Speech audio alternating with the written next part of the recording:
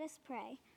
Lord, open our hearts and minds by the power of your Holy Spirit, that as the scriptures are read and your word proclaimed, we may hear with joy what you say to us today. Amen. This scripture reading comes from the Gospel of Luke, chapter 10, verse 25 through 37. Just then a lawyer stood up to test Jesus. "Teacher," he said, "what must I do to inherit eternal life?" He said to him, "What is written in the law? What do you read there?" He answered, "You shall love the Lord your God with all your heart and with all your soul and with all your strength and with all your mind, and your neighbor as yourself." And he said to him, "You have given the right answer. Do this and you will live." But wanting to justify himself, he asked Jesus, "And who is my neighbor?" Jesus replied, "A man going down from Jerusalem to Jericho and fell into the hands of robbers who stripped him, beat him, and went away, leaving him half dead. Now by chance a priest was going down that road, and when he saw him, he passed by on the other side. So likewise a Levite, when he came to the place and saw him, passed by on the other side. But a Samaritan, while traveling, came near him, and when he saw him, he was moved with pity, and went to him and bandaged his wounds, having poured oil and wine on them. Then he put him on his own animal, brought him to an inn, and took care of him. The next day he took out 2 denarii, gave them to the innkeeper, and said, "Take care of him, and when I come back, I will repay you whatever more you spend." Which of these 3 do you think was a neighbor to the man who fell into hands of the robbers? He said to him, "The one who showed mercy." Jesus said to him, "Go and do likewise." This is the word of the Lord. Let's celebrate our children again for leading us in worship today.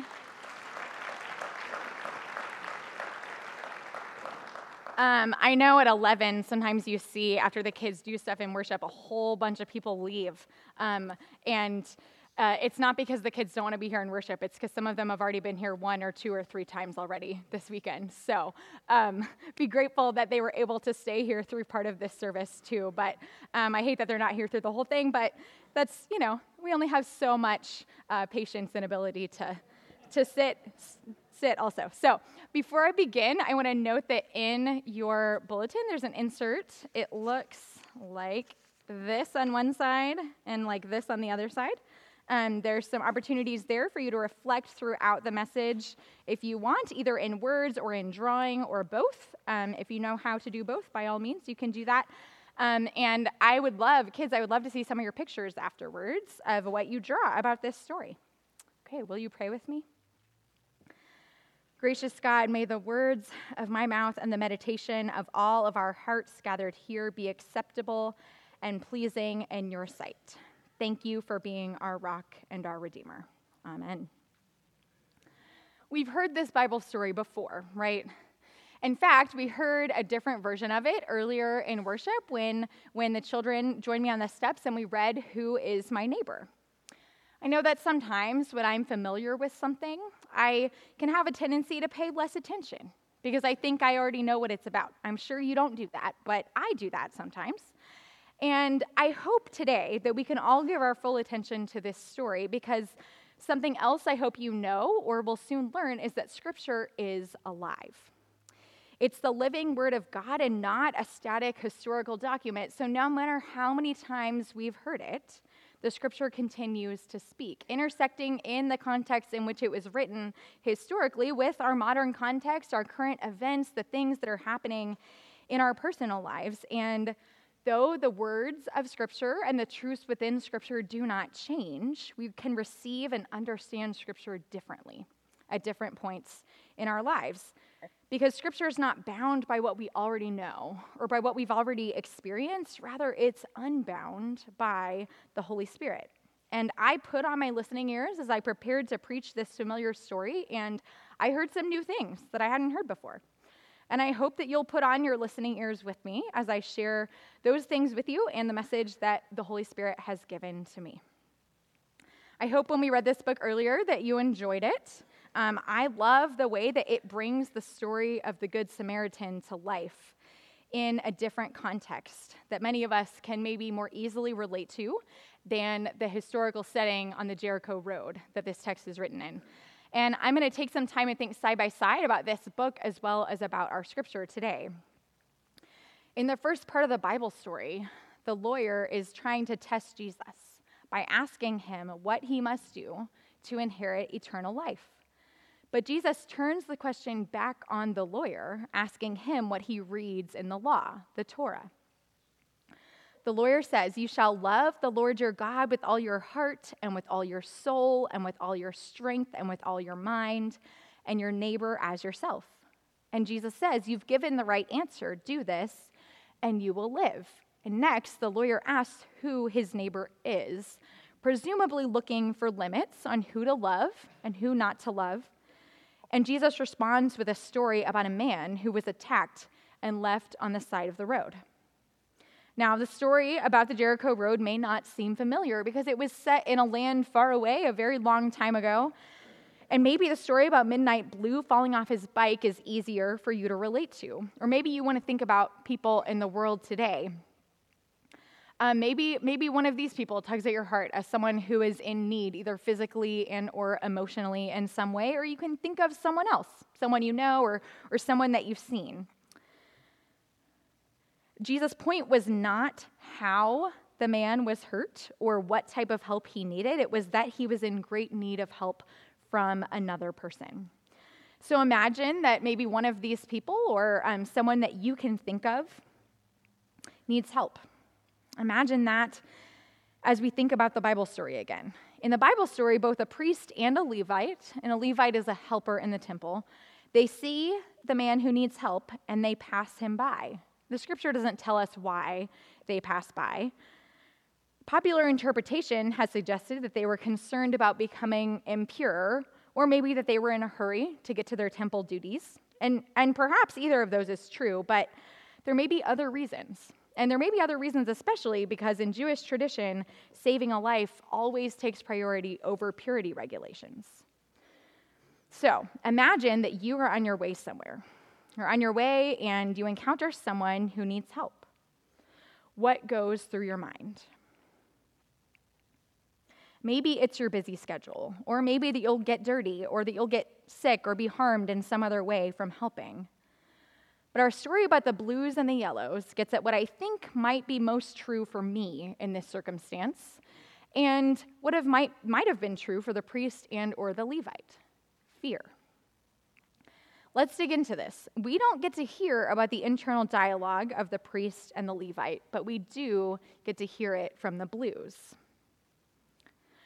The first blue to come by after Midnight Blue falls is Navy, who wonders, maybe someone made Midnight Blue fall, and maybe that person is still around. The next blue to come by is Powder Blue, who wonders, did Midnight Blue get in a fight? Is the other person still around? Navy and Powder Blue were scared for their own well-being.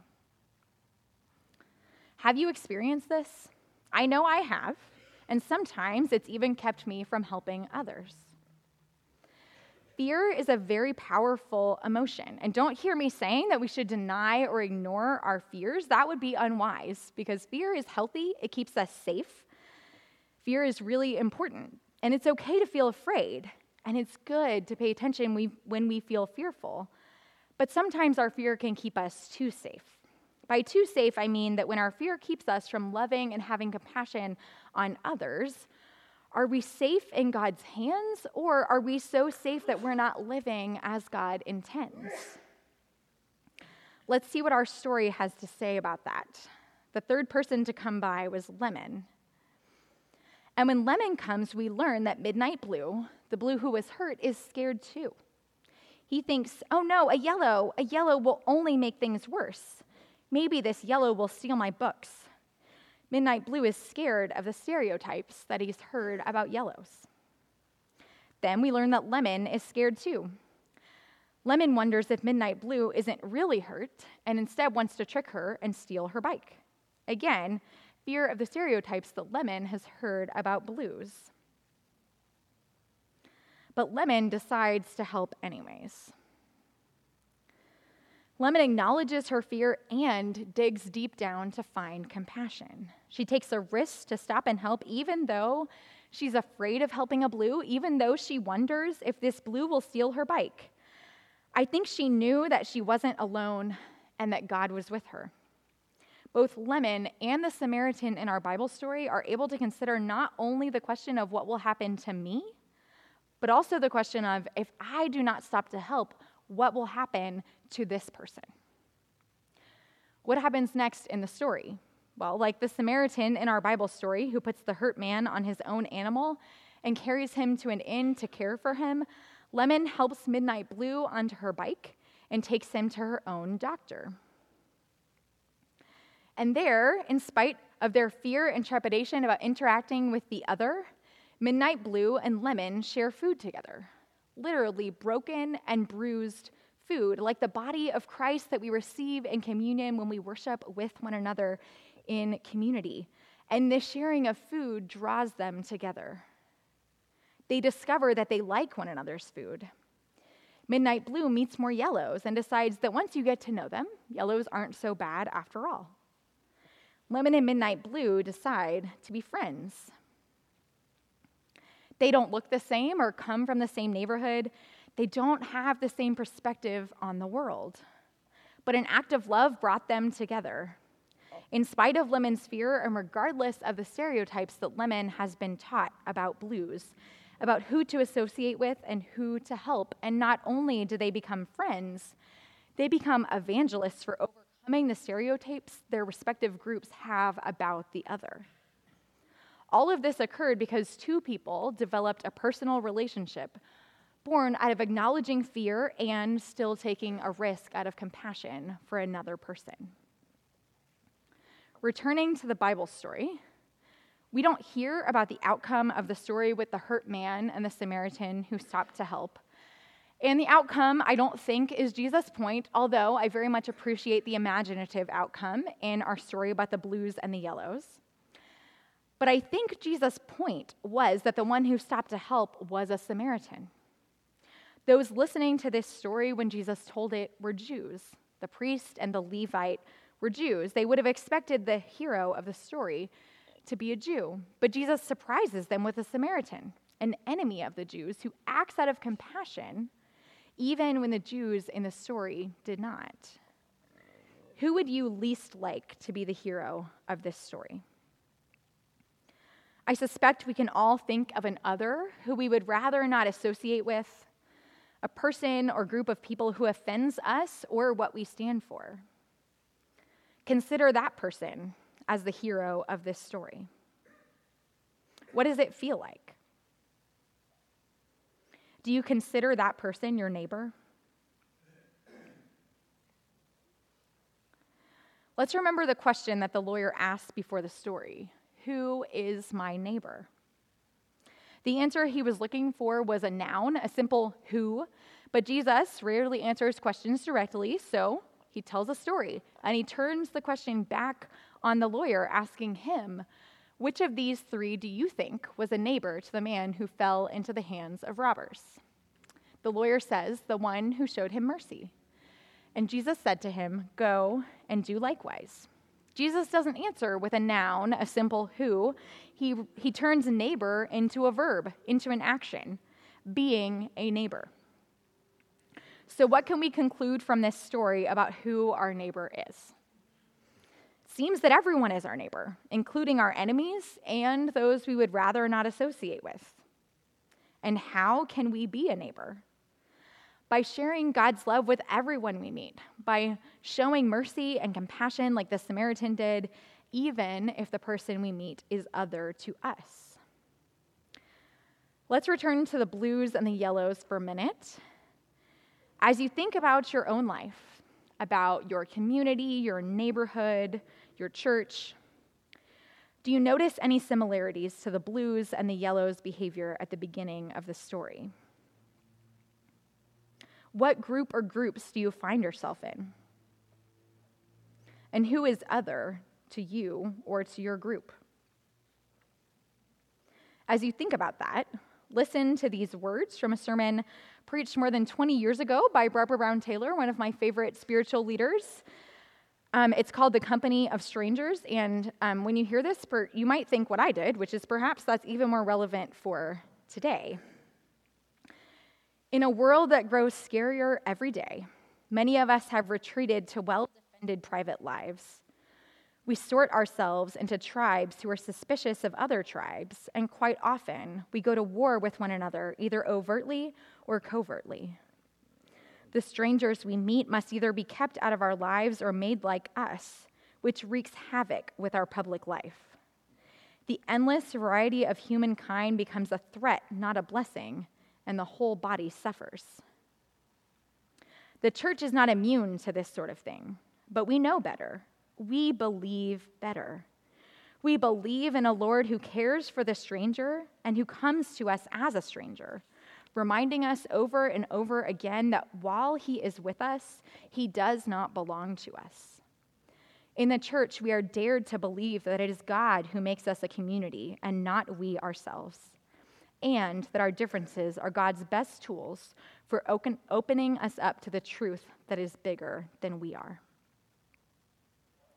I'm grateful to the blues and to the yellows for opening us up to the truth that is bigger than we are.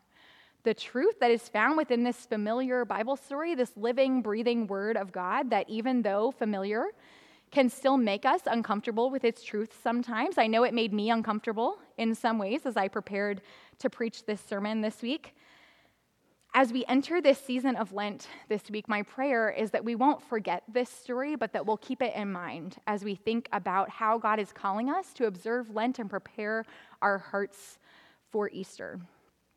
My prayer is that we will choose to do something that draws us closer to God. So if giving up something like junk food or something else draws you closer to God, then do that.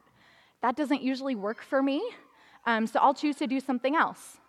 And you might consider, if that doesn't work for you either, you might consider taking on a practice that might help you draw closer to the heart of God, something that will help you to become more like Jesus. You might consider practicing being a neighbor, however God is calling you to do that in your life right now. And as we close, let us all remember the words that we heard from our children's choirs this morning as they were singing. They brought us a good word. They sang, doing what's right isn't always easy, but it's always, always right.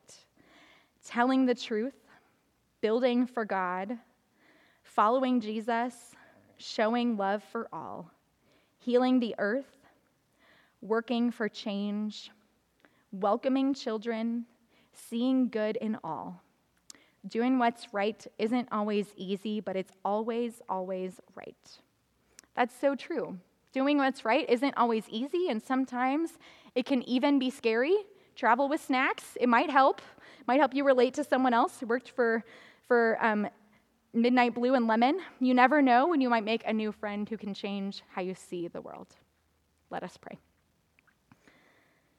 God of grace, we know that we are imperfect as individuals and as a community. We do not live our lives and love others as you intend. We ask that you make us uncomfortable with our divisions.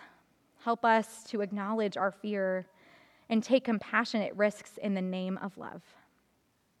Draw us together as a community to serve and love one another, and lead us out from here to be neighbors to everyone we meet. Enable us to love others as you love them, whoever they are and wherever they are, because we know that you love them first. In Jesus' name we pray.